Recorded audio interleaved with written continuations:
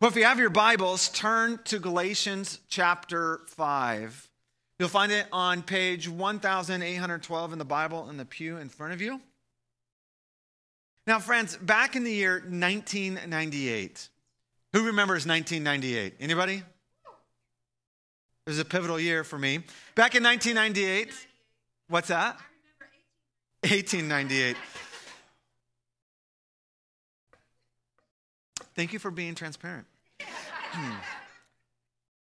Well, in 1998, right around the time that hundreds of ceramic masks were being glued to a wall at Glenfair Elementary School, just waiting for me to come and remove them, 17-year-old me was experiencing a rude awakening to life as I reported into basic training at Lackland Air Force Base for the United States Air Force.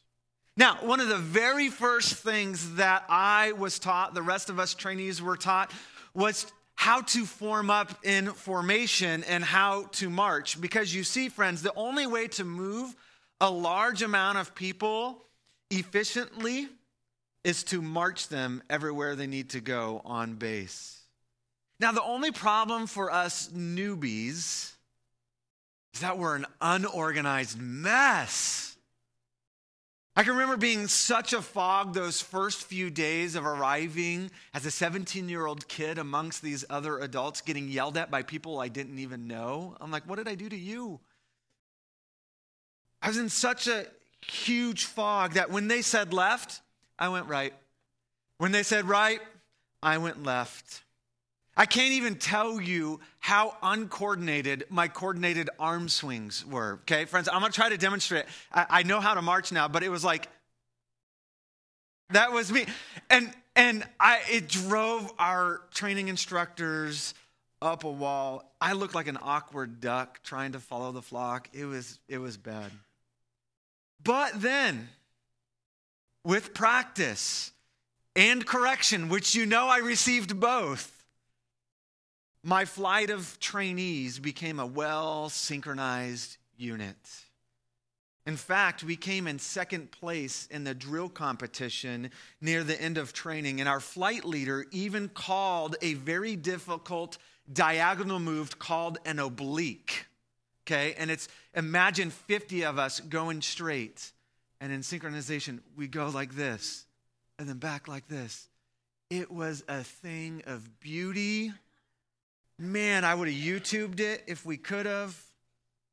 Now, I found in my experience from marching that the number one key to not getting out of step and messing things up and causing people to trip up or causing yourself to trip up is to follow the commands and the cadence of the person who is leading the formation. As long as I remained focused on what they were telling me to do and their cadence, listening to their instructions and their leading, I marched just fine. But the moment I allowed myself to focus on something else is when I started to drift, when I started to mess up, when I started to get out of sync. And that's when I opened myself up to running into the back of the person in front of me or turning in the opposite direction and hearing from my instructor, Davis, what are you doing? Now, friends, for me, this illustrates an important truth about the gospel that we're going to read from our text. And for those of you who are taking notes, this is the big idea I believe that God has for you and I today, and that's this. Living out the gospel requires keeping pace with the Holy Spirit. Living out the good news of Jesus Christ in your life requires that you march to the Spirit's cadence and that you follow the Spirit's leading in your life. Friends, would you please stand with me as a way to honor God's word and follow along as I read Galatians chapter 5, verses 16 through 25. I'm going to invite a special guest up here. Judah, can you come up here with me for a minute? Judah's going to help with part of this, okay? We practiced this earlier. I'll tell you when, okay? You ready? Can you do it? Okay, let's follow along in verse 16. So I say, Walk by the Spirit, and you will not gratify the desires of the flesh. For the flesh desires what is contrary to the Spirit, and the Spirit what is contrary to the flesh. They are in conflict with each other, so that you are not to do whatever you want.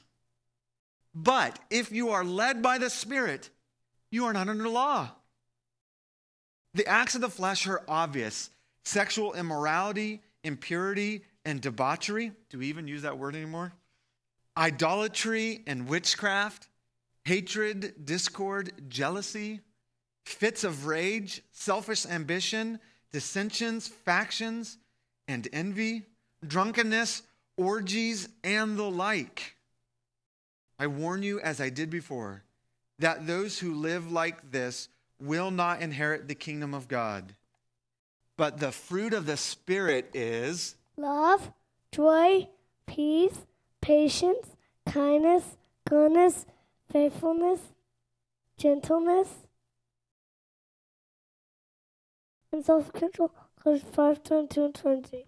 awesome. Thanks, buddy. Now, friends, against such things, there is no law. Those who belong to Christ Jesus have crucified with its passions and desires. Since we live by the Spirit, let us keep in step with the Spirit. Friends, this is the word of the Lord. You may be seated. That took a long time, by the way. I think ever since they were 2, we've been trying to teach them that.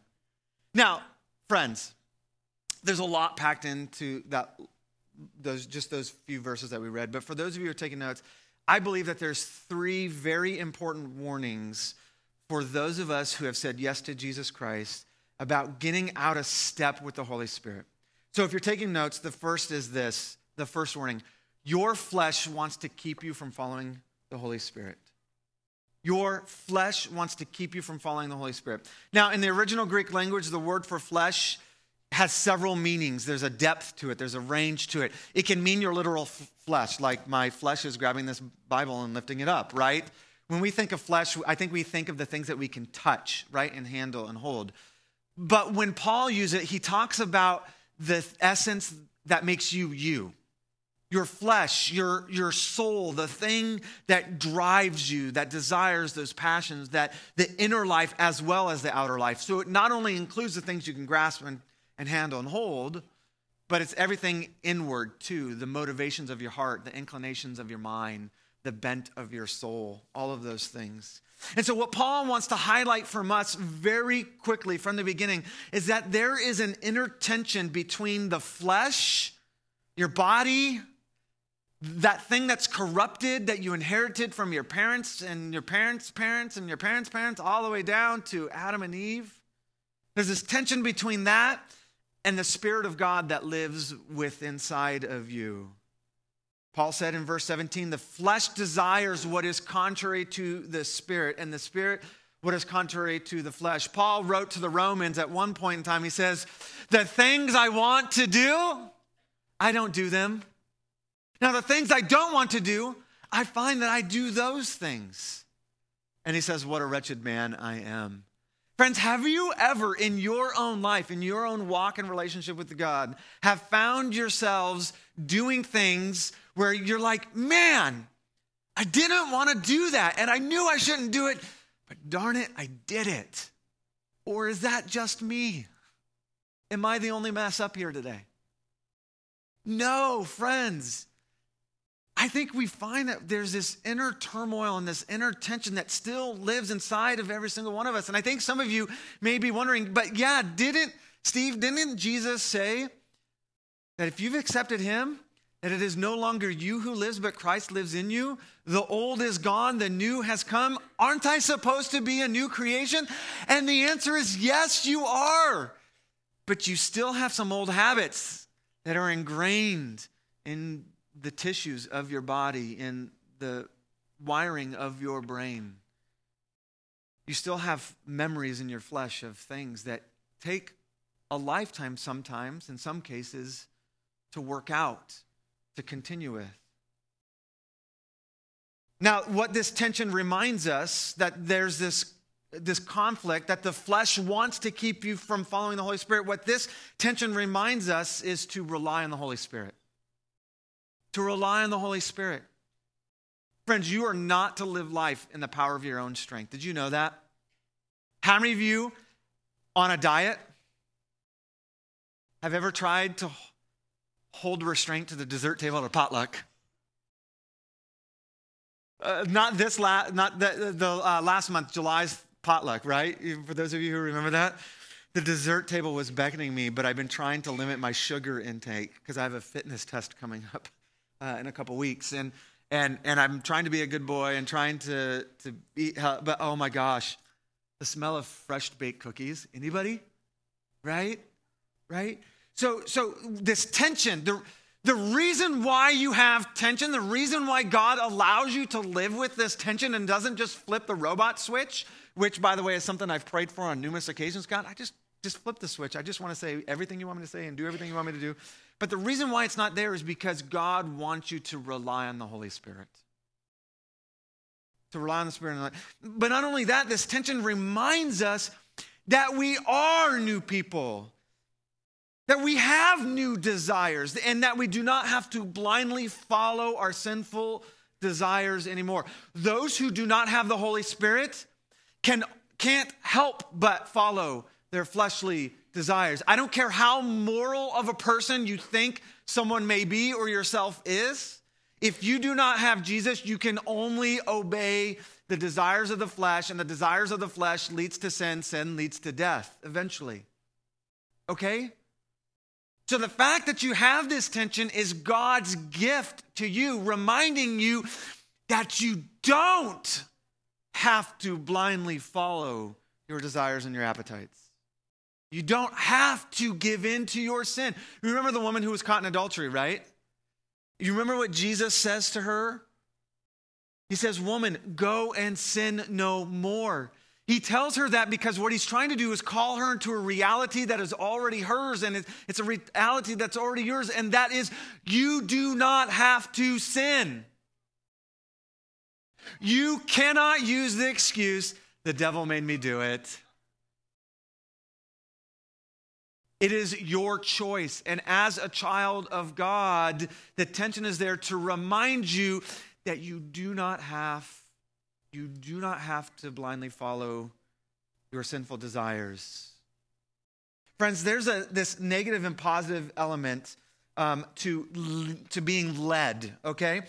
And we see that in verse 16 and 17, Paul is talking about being led by the Spirit or being led by your flesh. And this idea of leading has a negative and positive element to it. First, the negative element, your flesh wants to lead you into bondage. And the way this word is used in the text sometimes is one as a person being led away to being arrested or led away to be condemned, to be killed. So the negative element is that the flesh wants to lead you away to your condemnation, to imprisonment, to bondage as a slave. And your flesh wants to bring you to a place of condemnation. But the positive element is this, that the Spirit wants to not shackle you or bind you. Rather, the Holy Spirit wants to lead you by the hand. The Holy Spirit wants to lovingly and gently lead you into God's promised land of freedom, love, and grace. But friends, the warning from Paul for us today is that your flesh wants to keep you from following the Spirit. The second warning is this, that your flesh attacks your relationships. The flesh attacks your relationships. In verses 19 through 21, we get this list of all manner of sins. And Paul says the acts of the flesh are obvious, okay? You don't have to have a PhD in psychology to figure these things out. You have a conscience that was given to you by God, and the Holy Spirit will convict you when you're doing something that you should not be doing, okay? But to help us out, he gives us a list, and he lists sexual immorality, which is a junk drawer term okay, which you know, the junk drawer, it's everything that you put into it, right, that you don't have a home for it. So sexual immorality covers a wide range of sexual sin: pornography, premarital affairs, extramarital affairs, all sorts of things are bound up in that. Impurity, that's more of like in your thought mind. Debauchery, which I'll explain a little bit in a little bit. Idolatry, witchcraft, and the list goes on. And then he says this at the end. He says, and the like. You notice that? I love that, how Paul says, and the like. What this means is it's not an exhaustive list, friends. Okay? It's not an exhaustive list. And your goal should not be to find new ones to add to it. Okay? It's not an exhaustive list. And what Paul is saying, and I'll expound on this a little bit, is that these things of the flesh want to attack, want to ruin all the relationships that you have in your life. And then at the end, he says this in 21, he says, I warn you, as I did before, that those who live like this will not inherit the kingdom of God. Now, friends, I want to be very clear. I want to expound on that last phrase, that those who live like this.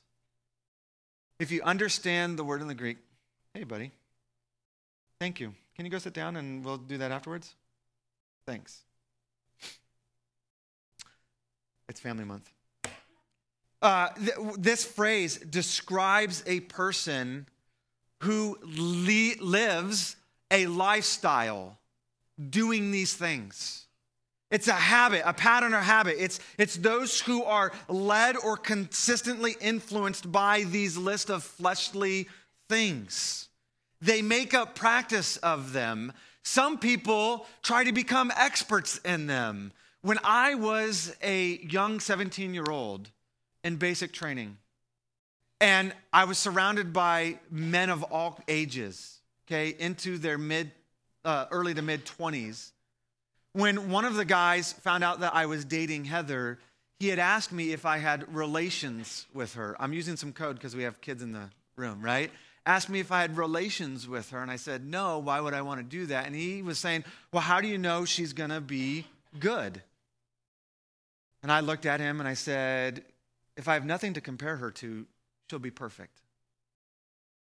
Preach it. And as a 17-year-old, he's like,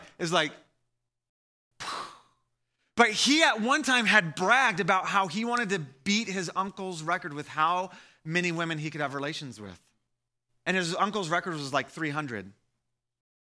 Oh, by the way, he got recycled in our 5th week for being inappropriate with another woman in our flight and had to repeat several weeks of lessons. Friends, that's a person who's led by them, who practice those things, whose lifestyle is ruled by them. It's not describing someone who has the occasional slip up. It's not saying that you wrestled with a temptation and, man, you gave in. You, for whatever reasons, you gave in and now you're feeling the effects of that sin. He's not condemning you. He's not saying that you're this horrible person. He's saying that the person who lives by these things will not inherit the kingdom of heaven. So what does that mean for you? That means when you mess up, when you fight temptation and you give in, you don't have to fear that somehow you've lost your salvation, okay, friends? You don't have to walk around on eggshells with God. It does mean you need to repent, okay? It does mean you need to acknowledge your failure and ask God for forgiveness. And then you allow him to pick you up out of the dust of your sin and move you on into better things in your life. But the person who lives by these things will not inherit the kingdom of God. The person who looks at this list and says, I see nothing wrong with them. Caution, red flag, warning. And if you, as you go back and you meditate on this, or maybe you go back this week and you read this and you look at this list and you say, oh, that one kind of describes me, then I've got an answer for you in a minute. Friends, these types of sins, these types of things of the flesh affect three spheres of our relationships. First, it affects the relationship that you have with yourself. And yes, you have a relationship with yourself. Did you know that? How many of you talk to yourself? You have conversations. You're like, darn it, why did I do that? Or, man, that was so awesome. I hope someone saw that, right? This affects yourself. And I actually even see in the first three, the works of the flesh that describe our sexuality really as being like the pinnacle sin against yourself. And in fact, Paul taught in 1 Corinthians chapter 6, verse 18, flee from sexual immorality. All other sins a person commits are outside the body, but whoever sins sexually sins against their own body. And so when you give into these things, you are affecting the relationship that you have with yourself. The next ones, I believe, talk about our relationship with God. When we get into things like witchcraft and idolatry and hatred and discord and those things, it really sets up other things that we worship. It becomes idol worship. And in fact, if you were actually to look at the word for witchcraft in the original language, it's the word where we get pharmaceuticals.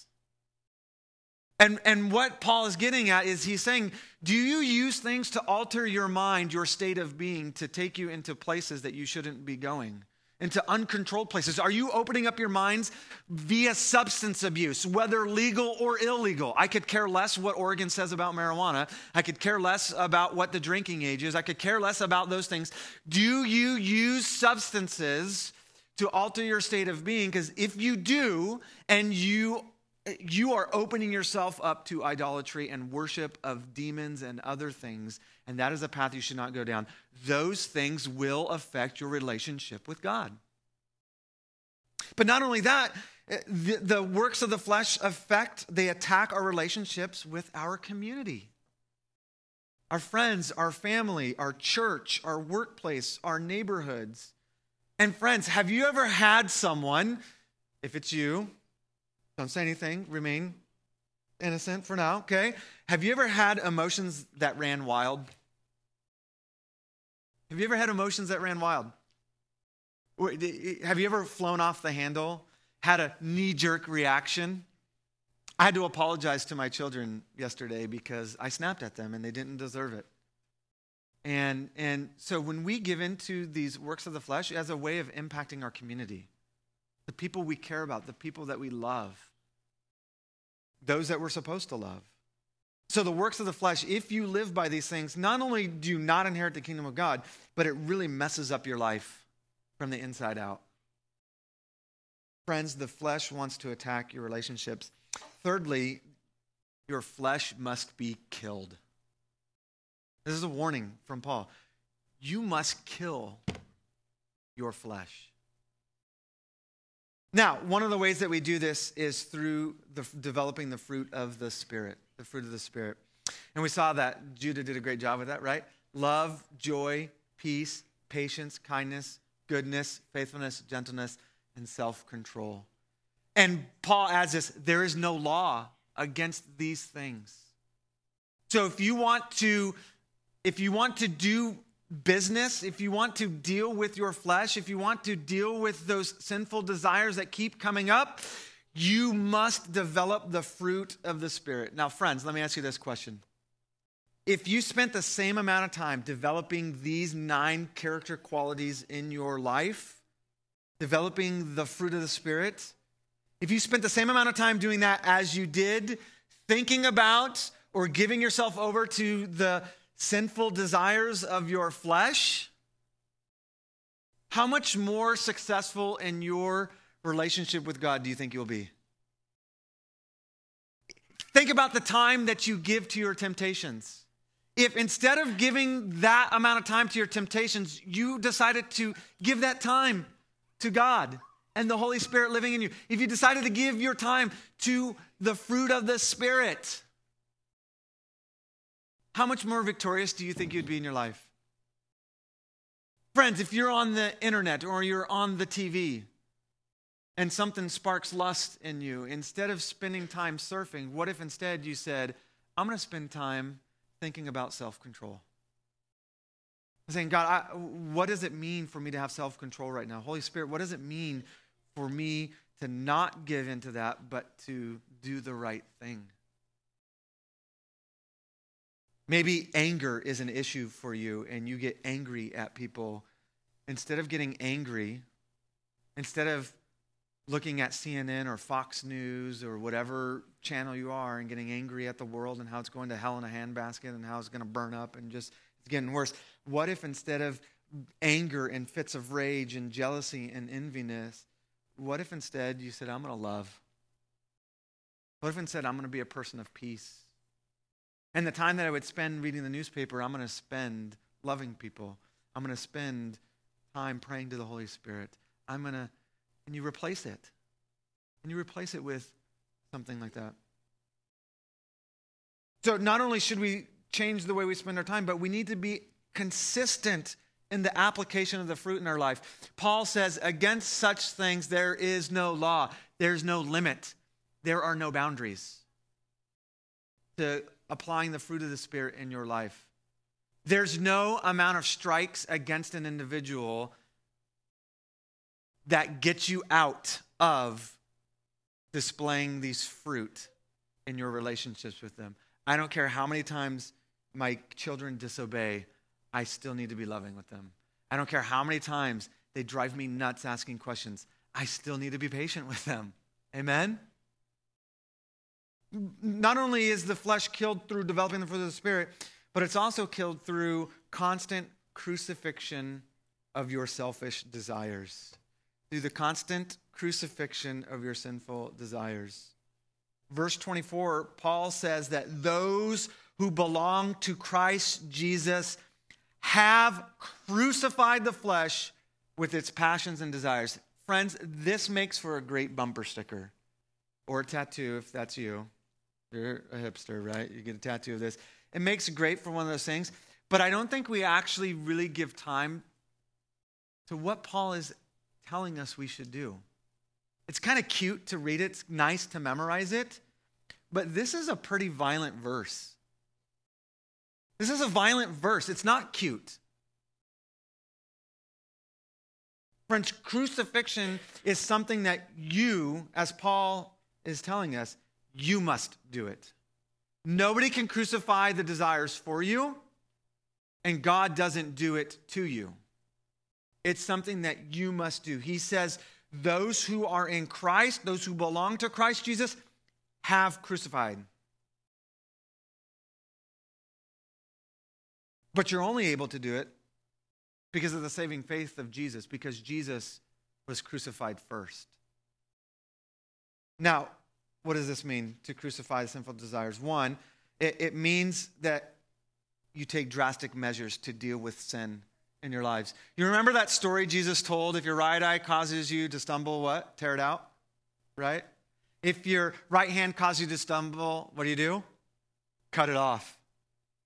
Friends, I got a machete in the back. Anybody? I'm kidding. I'm just teasing. Jesus is using hyperbole here, okay? If you plucked out your eyes, you'd still have your thoughts to deal with, right? So what he's saying here, and what I believe Jesus is getting at in Matthew, is that we are to take drastic measures. Is crucifixion a drastic measure, friends? Yes, it is. If Christ took that step to deal with sin in your life, what are you doing with your own sin in your life? How do you treat it? How do you handle it? Do you flirt with it still? Do you keep it as a pet? Friends, you need to crucify it. You need to take drastic measures. If you keep tripping up because of the TV or the internet, friends, be weird, get rid of your TV and cut the cord. Let me tell you, the world existed before the internet and was fine.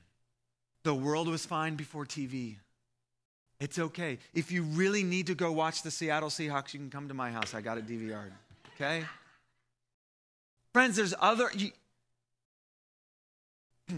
Is it drink? Cut it out. Have you cut it out? go to AA. What is the drastic, if you have not taken drastic steps, if you have not crucified a fleshly desire in your life that gets you tripped up over and over and over and over again, you have not been drastic enough. Not only that, though, friends, not only does killing your flesh take drastic measures, but killing your flesh requires consistent dedication. Consistent dedication. Friends, crucifixion was pitiless. When the Romans crucified someone, they did it without mercy. It was shameful and full view. And it was reserved for the worst of the worst. What is it going to take for you and I to look at our flesh, our sinful desires, and get to the point where it says, it is time for you to die so that I can truly live? You must show no pity to your sinful desires. Not only that, but crucifixion was painful. Friends, sin will not go down without a fight. Sin will not go down without a fight. And friends, it is very hard to undo the things that have become so ingrained in our bodies. But it is not impossible. Researchers and doctors are finding out that we are more plastic and malleable, something like that? Malleable, something like that? Real cool fancy word, insert here, right? Whenever you give into your fleshly desires, chemicals are released, dopamine and endorphins and stuff in your brain that say, this is good, so you keep doing it, and more, and then eventually you need more and more of that and everything. And so what happens is your brain gets wired to do these things. And what we thought was once like, sorry, bro, you're hardwired, you're hosed, you should just give up. What scientists are finding out is you can actually reverse that. You can actually undo it by doing the opposite stuff. It's as if Paul knew this. It's as if he said, quit giving over to the desires of the flesh and give yourself over to the fruit of the Spirit and your bodies will become rewired. But friends, it's hard work and the flesh is not going to go down without a fight, but it is so worth the reward. Friends, crucifixion not only should be pitiless and it's also going to be painful in your life, but it must be decisive. You must actually commit to nailing your flesh on the cross.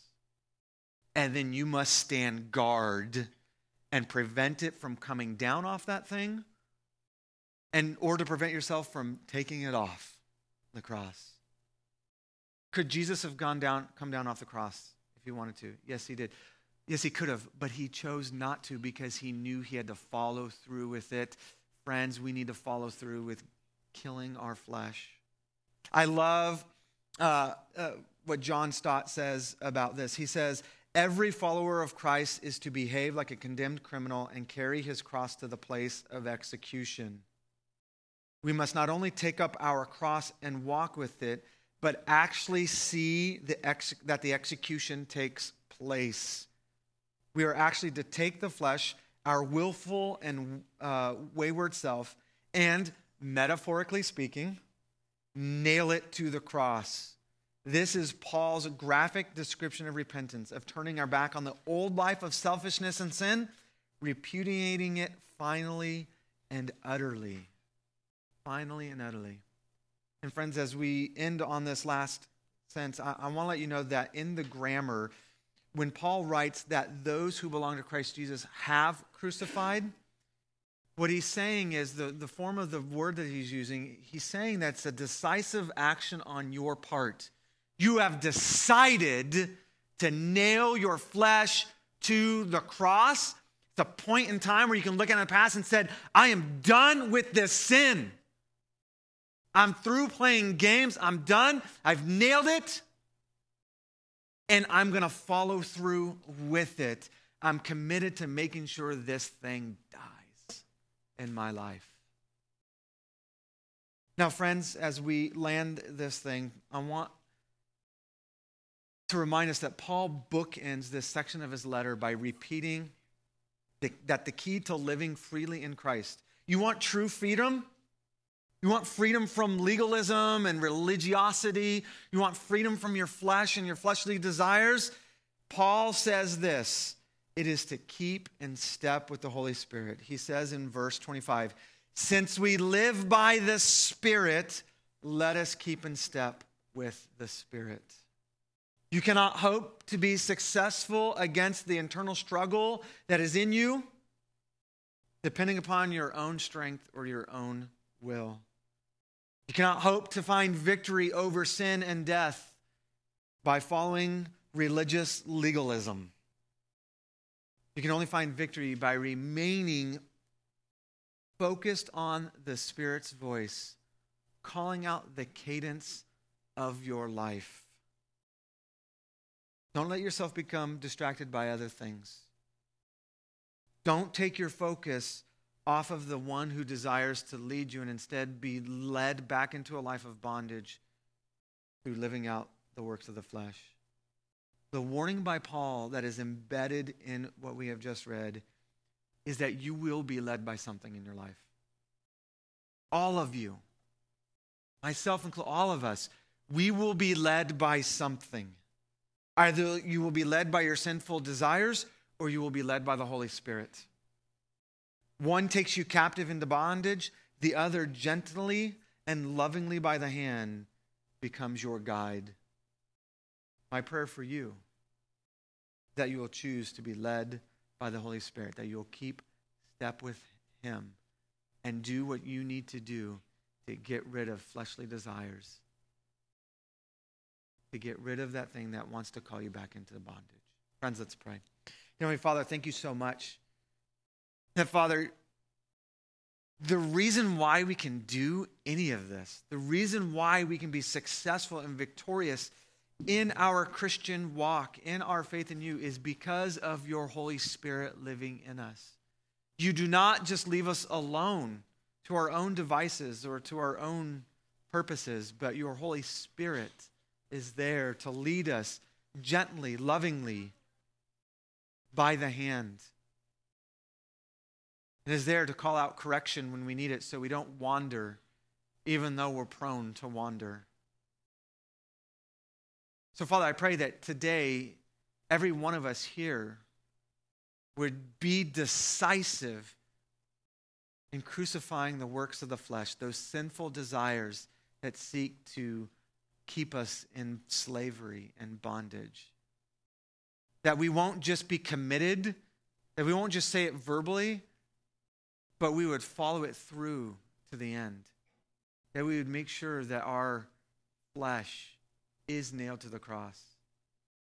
And Father, I'm reminded that this is a commitment that we have to make every day, for you have called us to daily take up our cross and walk in faithfulness to you. So Father, I pray that the Holy Spirit would produce his fruit in our lives. The fruit of love, joy, peace, patience, kindness, gentleness, faithfulness, goodness, and self-control. And that we would excel in these things and overflow with them, and that they would be the things that we live our lives by. All God's people said, amen.